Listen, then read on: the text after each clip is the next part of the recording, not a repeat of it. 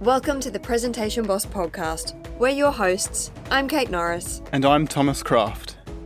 Whether you're pitching your business, speaking at a work meeting, or on the stage, we're here to help you present with clarity and confidence. Hello, welcome to the Presentation Boss podcast, episode 28, and we're back to a speech breakdown. We regularly get told that speech breakdowns are some of people's favourite episodes because they get to listen to an interesting speech and learn at the same time. Yeah, here's some analysis. So what we're going to do, as always, is we're going to play a talk that we have here. We're going to pause whenever we see something that we really like that is happening, or something that we feel we can all learn from. Because the best way to become a better speaker is watch other speakers, learn what works well and what you could incorporate into your speaking, and let other people make the mistakes that hopefully you avoid in the future. So I was looking through some various motivational speakers for something a little bit different, and I've settled on this one for today. I'm not entirely sure what year it came out. I have tried to find out. The best I can guess is that it looks like it's from the 90s. Yeah, I've not watched it, but just looking at the set, it looks really 90s. Yeah, this is a Zig Ziglar talk called Attitude Makes All the Difference. Let's press play. A number of years ago, Laurie Majors, my executive assistant, got a phone call from a lady in Birmingham, Alabama. At the end of the conversation, she said, Zig, she said, I believe this woman thinks she's got an impossible problem, but I believe you can solve that problem with her in just a few minutes if you will spend that time with her. I said, well, Laurie, tell her to meet me backstage. I'll get there about 10 minutes early. My schedule was such that was about all I had. Whoa, okay. What an opening. There's a lot to unpack there in 30 seconds. Okay, let's go with the positive to start. He's opened with a story. Yes, he's opened in a time, what do you say, 11 years ago? Mm-hmm. He's opened with action. His assistant gets a phone call. And then that becomes a problem. So we've set up the big question that's going to be answered in this story. And we've set up then a place where he's going to deal with it. In 30 seconds, that is a huge amount of context that he has put in beautifully. All right, a couple of issues that I see straight off the bat. Like I said, I haven't actually watched this, but his voice is not clear. That could also be... It could be the recording. Could be a 90s recording for you. But I know what you mean. I don't think his voice is particularly clear. It sounds like there's maybe some phlegm there. It just makes it a little bit difficult to listen to. And he speaks really, really quickly. Yeah. I have noticed a lot of motivational speakers speak very quickly. It's sort of that I have a fire hose and you have a thimble attitude, which is very rapid fire, a lot of information. To be honest, I don't know Zig Ziglar's work particularly well. To the best of my knowledge, was a motivational speaker in sort of sales and mindset. That was sort of his domain. Then that's exactly what he's doing here. This is some sort of motivational speech to what looks like relatively small audience. Maybe 50 people in his audience, it looks like. Certainly a lot going on in this first 30 seconds, but with that setting up a problem of a woman having a unique problem that he now has to solve. And I'm interested to see what happens in the rest of this story and this talk now. Schedule was such that was about all I had. Well, I got there, and I was on backstage behind the curtain on one side. She spotted me from the other side, and as she walked across the stage, I have never seen as much anger in a human being in my life as I saw in her. She almost started crying when she saw me. She said, oh, I'm just so glad to see you. I got this horrible job. I hate it. I hate everything about it. I hate everybody down there. I mean, you talking about negative nails, she was it. She said, can you help me? Now, understand, I've only got about 10 minutes. So I looked at her, and one thing I have learned, I don't do counseling, but I talk with a lot of people who do, in psychology, psychiatry, and the ministry. And they tell me that everybody who comes to you with a problem are not necessarily looking for a solution. I wonder if a bit of the lack of clarity in the voice is his accent. I'm not sure which part of the United States that's from. No, that's not an accent. That's something in his voice that's unclear. Another beautiful thing that he's just done here is he has raised the stakes of the story, which is this big problem, and he's only got 10 minutes to do it in. So creating more interest in the story and raising the stakes to continue driving the story along. It makes me feel a little bit like, oh, there's something really quick. He's probably going to provide an answer, and it's something that's really quick, and maybe my problems will be solved in 2 or 3 minutes or 10 minutes or whatever. What I dislike here is, now I'm not a psychiatrist, but I talk to people who are. Yeah, I know what you mean. Yeah. To me, it's a little bit like a man who's like, well, I'm not a woman personally, but I know a lot of women, so therefore I understand what women Some of my best friends are insert. Minority. Yeah. Yeah. Yeah. It's almost busting credibility. Yeah, to me it's off-putting, but maybe this is a 90s thing. that was like used to be okay. I don't remember the 90s that well. Are not necessarily looking for a solution. I couldn't understand that for a long time. Why do they bring you a problem if they don't want to solve it? Well, I can tell you why. They want to tell you about it, you about it, you about it, you about it, and you about it. And if you foul up the deal and solve the problem, they can't tell you again, you again. They want the attention that goes with the problem, and every company just about it has that kind of an individual. They want the attention that goes with griping and complaining. I think I've met this person, which I think anybody listening to this presentation probably does know this person. I think that's the point. It's very relatable. The attention that goes with griping and complaining. Well, I looked at the lady, and it wasn't unkindly, but firmly I said to her, yes, and you know, ma'am, I'm afraid your problem is about to get worse. She said, what do you mean? I said, I believe they're going to fire you. She was stunned. I couldn't have stunned her more if I'd hit her in the face with a bucket of ice water. She said, fire me? Why on earth would they fire me? The inflection in her voice clearly said, they're the bad guys, I'm the good guy. Why don't they fire them and keep me?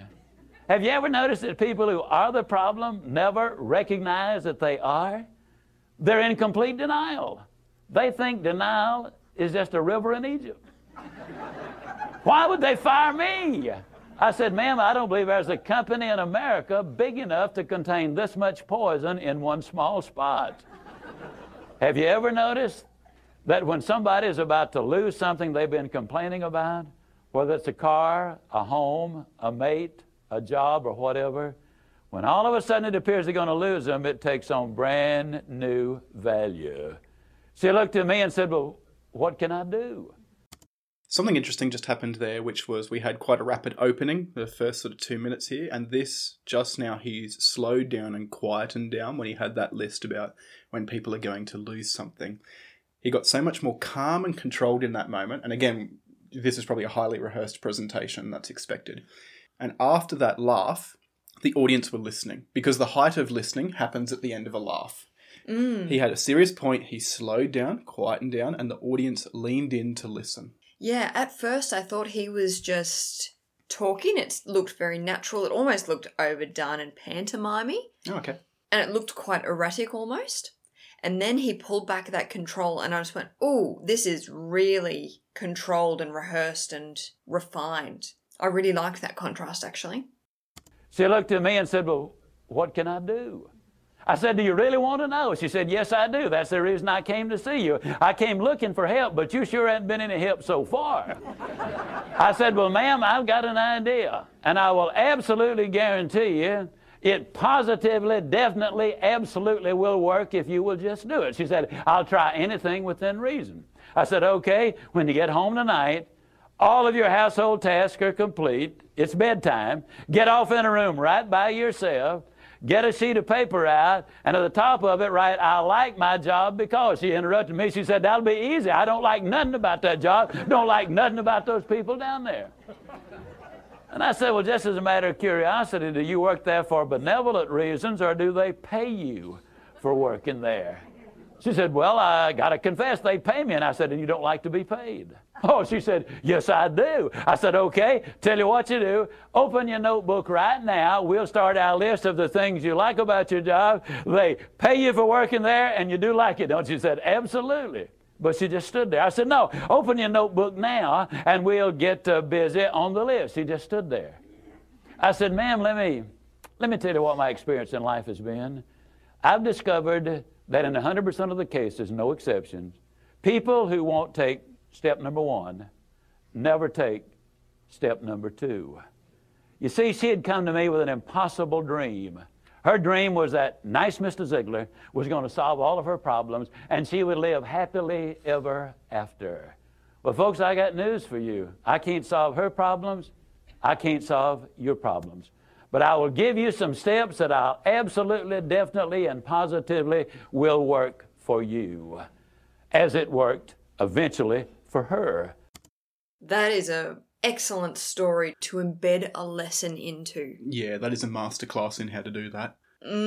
I think a bit of this hurts because I identify myself occasionally in that. I think we've probably all been in the situation of maybe wanting someone else to solve our problems and not wanting to take that first step. So that really hits a pain point for me. And I imagine if it does for me, it probably does for a lot of people.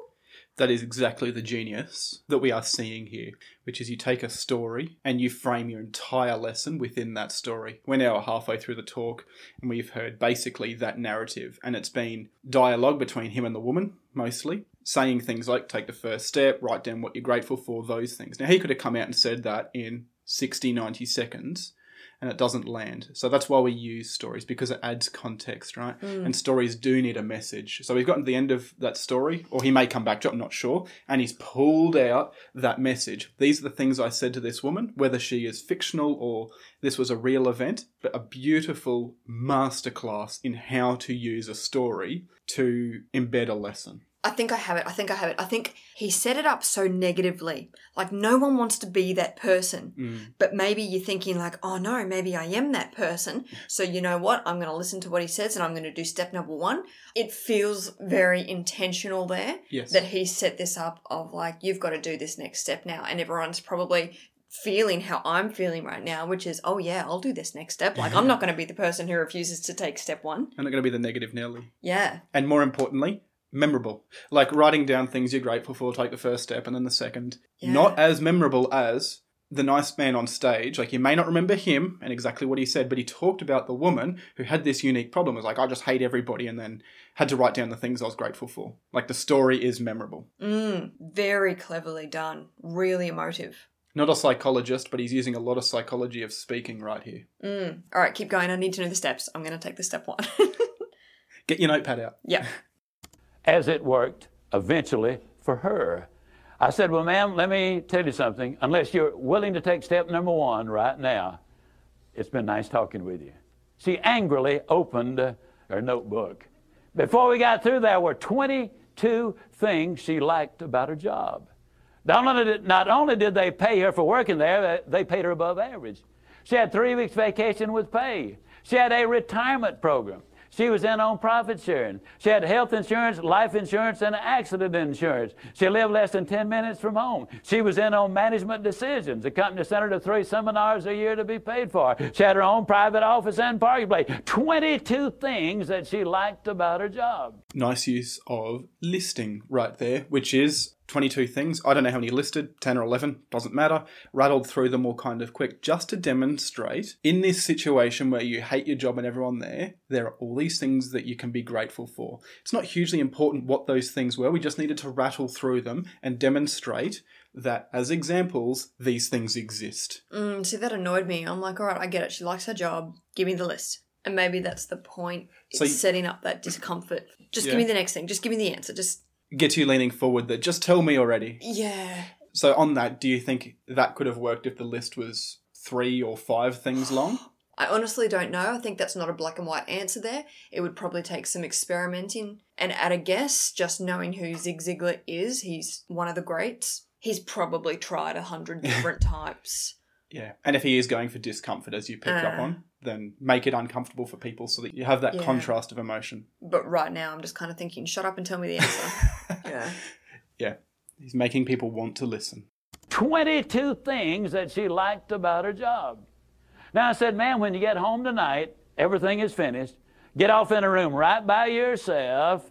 Close the doors. Change one word from I like my job to I love my job. Get in front of that mirror. And folks, I cannot say this strongly enough, but I'm going to try. The eyes are the windows of the soul. Look yourself in the eye, and with excitement and enthusiasm, say, I love my job because they pay me for working there. I love my job because they pay me above average for working there. I love my job because I have a wonderful insurance program. I love my job before every one of the statements. You will sleep better that night. You see, there's something hidden in what I'm saying to you now. When she says, I like my job, she's really saying, I'm grateful for my job. And of all of the emotions we can have, according to Hans Selye, the #1 stress pessimist in America, the healthiest of all human emotions is gratitude. I said, you go down that list. I like my job. I love my job, rather. That is a way of gratitude. You'll sleep better the first night.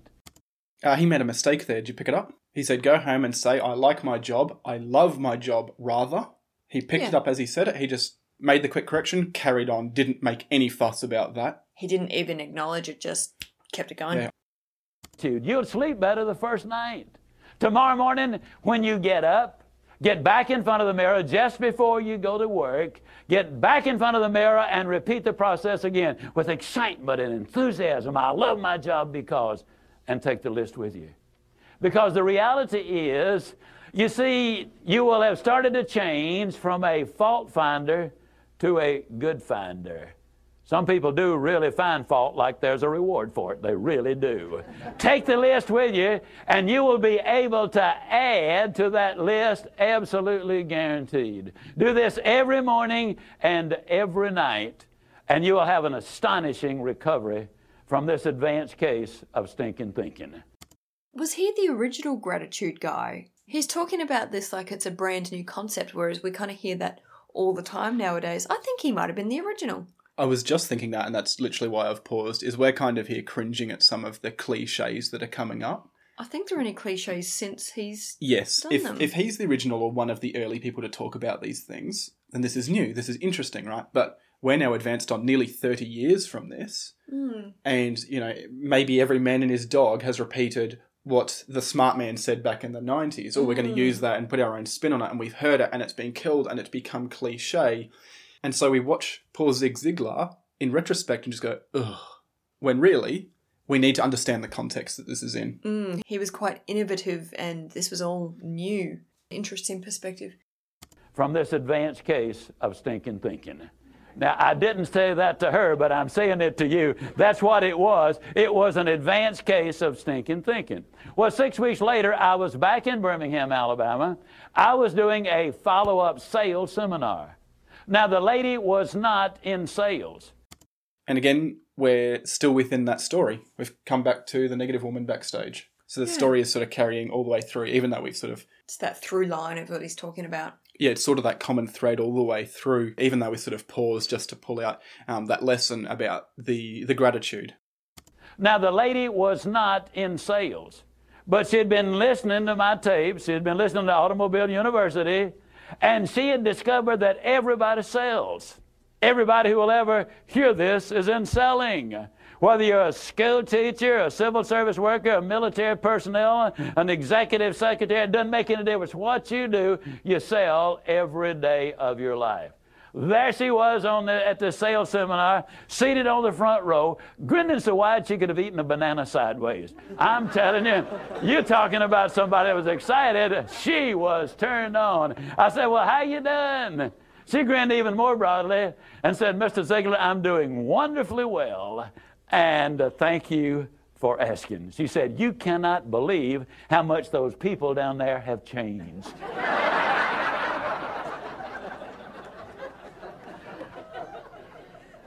I got a lid on the line, folks. You're not going to change anybody else till you change you. Everything really does begin with you. So at the start of this talk, we set up that big problem. This was a person with a unique problem. She had the stinking thinking. She was properly negative. That was the big question. That was the stakes. That was what this whole story was trying to answer. And just now, it's coming to that conclusion, which is we've seen the turnaround from the advice that Zig Ziglar gave her around gratitude, and now she's happy as... We've talked before in storytelling about the most effective stories are the ones with a transition. Yes. There's a contrast. So here we're seeing that contrast between the, what do you call it, stinking thinking, versus now when she could, what do you say, eat a banana sideways? Because her smile was so large. He's really trying to emphasise that contrast. Yes. Which makes it more and more effective. We see that with the big speech greats, the I have a dream. The effectiveness of that came from the contrast. Yeah, you try and make now look as awful as possible. And then you make the future... The dream. You make it look as good as possible. And then you've got this bridge in the middle, which was... He talked about those that practice of gratitude. And then just now, just where we've paused, You'll notice that he changed his tone, went quiet and serious that little bit, which makes me think that we are about to hear the conclusion, which will be pulling the big message out of this whole presentation, the story. Yep, that story's kind of done, and now here's the learning. Everything really does begin with you. Now, you see, the unfortunate thing, this lady had been raised in a very negative environment. First, her parents had told her that she'd never amount to anything. They had said, you're always late, you're always sloppy, why can't you be like your brother or your sister or whatever? When she got married, her husband had continued it, and so her self-talk had become completely negative. Everything that she said about herself was negative. Like Dad said, I'll never amount to anything. Or like my husband says, I can't do anything right. But when she started changing the input, then some radical changes took place. Ziglar. All right, so that was just an excerpt of a bit longer talk. Okay. Yeah, ended a little bit abruptly, but I think it still concludes nicely. Yeah, certainly a standalone bit from that talk. Wow, it's good. Message physicality. Well, I was all set up to confidently answer the message question, what's a single message?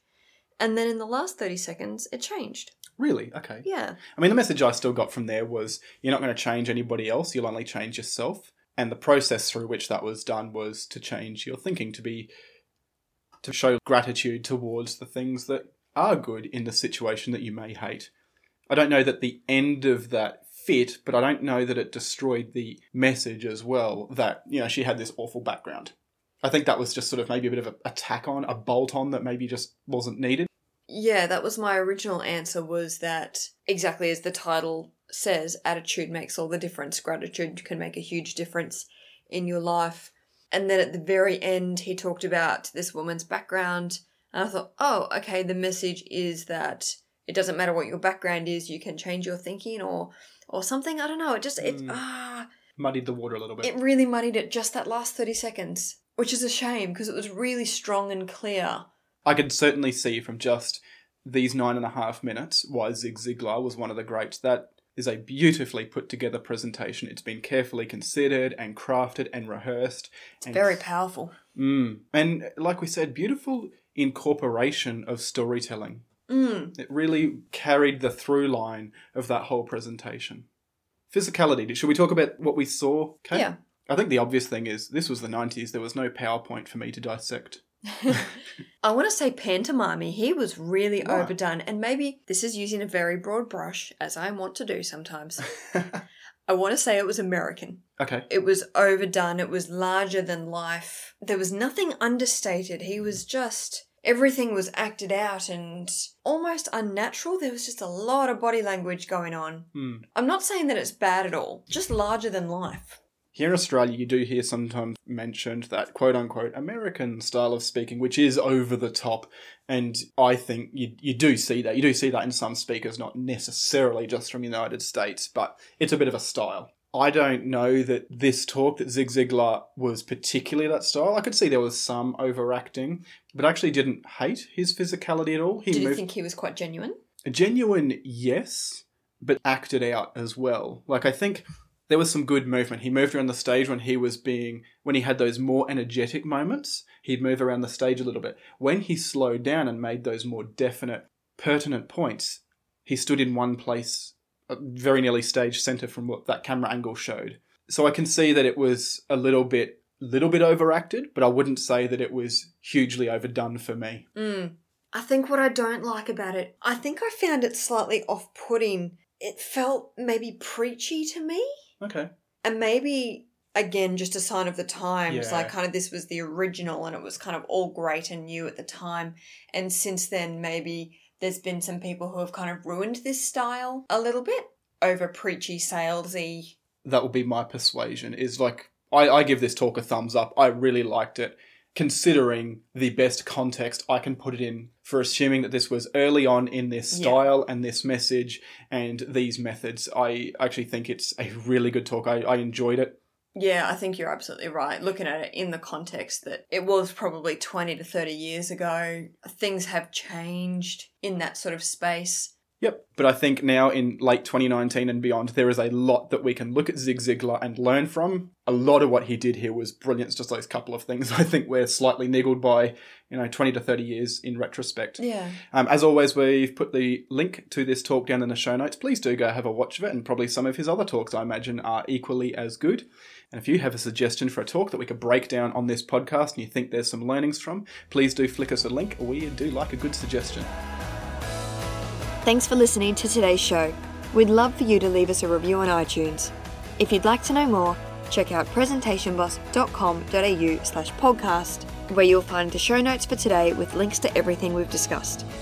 If you have a speech you'd like us to listen to and break down on the show, flick us the link at podcast@presentationboss.com.au. We're always happy to hear your thoughts or take suggestions for future episodes. Most importantly, we rely on you to share the information of this podcast. If you found value in today's episode, please recommend us to a friend. Have a great week. Hello, welcome to the Presentation Boss Podcast, episode 28. Today, we're all excited because we're doing another speech breakdown. It's that time of the cycle. It's that time of the cycle again. We're not going to use that phrase. All right, let's start that all again. Hello, welcome to the Presentation Boss Podcast, episode 28.